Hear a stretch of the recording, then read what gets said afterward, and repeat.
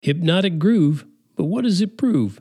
It's Rhyme and Reason 868. Here's your rhyme and reason. Oh yeah. Hey there, Tony here. Here's a quote. It has a very hypnotic groove, a samba, which has a tremendous hypnotic power, rather like good dance music. It doesn't speed up or slow down. It keeps this constant groove. Plus, the actual samba rhythm is a great one to sing on, but it's also got some other suggestions in it, an undercurrent of being primitive, because it is a primitive African, South American, Afro, whatever you call that rhythm. That's the quote, unquote. What are we talking about here? Yeah, obviously a song, but what song? There are basically countless songs to choose from that fit that description. And I would say many of them, lots of them, entice your toes to tap and your fingers to snap and your heart to chance a little dance. But this particular hypnotic groove is asking for a little sympathy.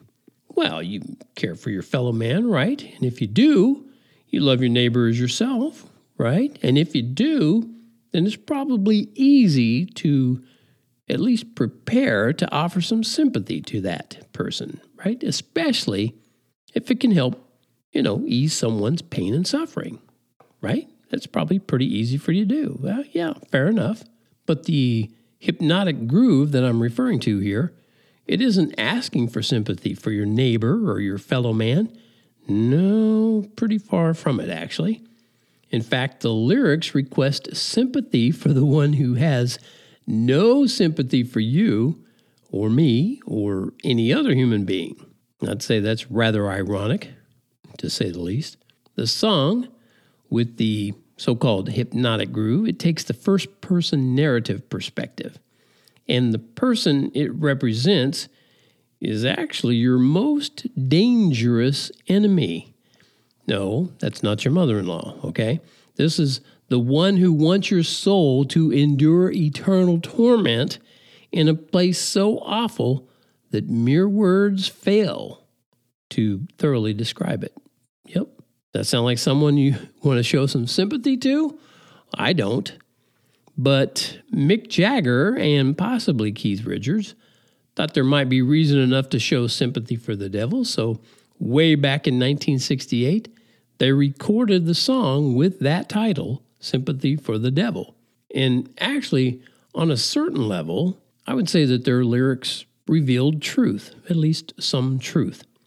Of course, that truth is overshadowed by the songwriter's bias, but the overall concept is that Lucifer, or Satan, or the devil, was around for all the worst atrocities in history.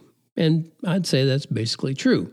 But take this verse, for example, where they wrote, I was round when Jesus Christ had his moment of doubt and pain, made damn sure that Pilate washed his hands and sealed his fate. Now, I don't take issue with any of those lyrics except the word doubt. So some truth, is peppered in there with some misinformation. And then some blame game lyrics that lack wisdom. Follow up with this.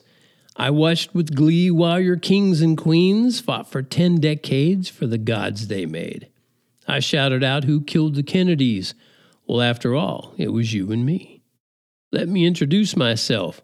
I'm a man of wealth and taste, and I laid traps for troubadours who get killed before they reach Bombay. Yeah, humans are to blame for much of the evil in this world, but individually they're to be blamed. Not corporately.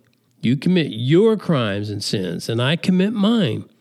So somebody killed the Kennedys, but it wasn't you, and it wasn't me. At least I know it wasn't me. I don't know. I don't know who you are listening to me. Also, the devil is not a man.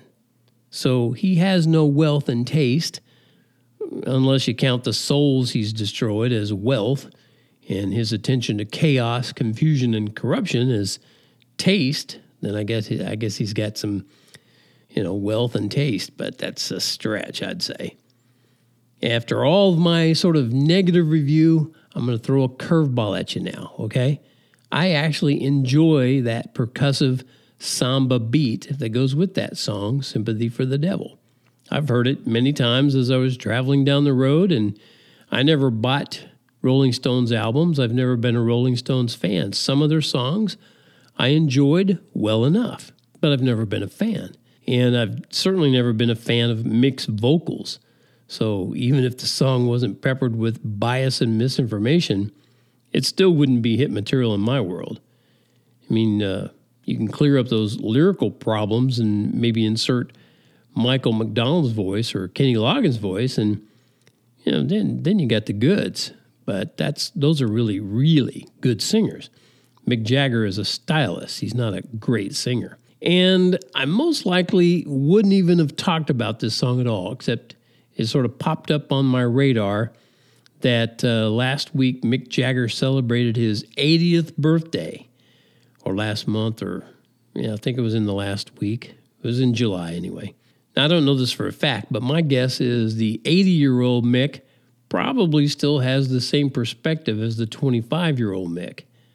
I hope for his sake that he comes to realize his misplaced sympathy.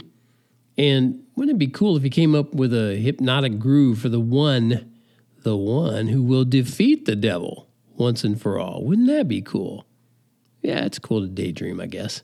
All right, that does it for this rant on the Rolling Stones. And as always, remember, this podcast is brought to you by TonyFunderberg.com, which happens to be my name, Tony Funderburg, not the .com part. And that's the source of all kinds of rhymes and reasons that always lead back to where I tell you that life has rhyme and reason because God made you. Here's a rhyme and reason.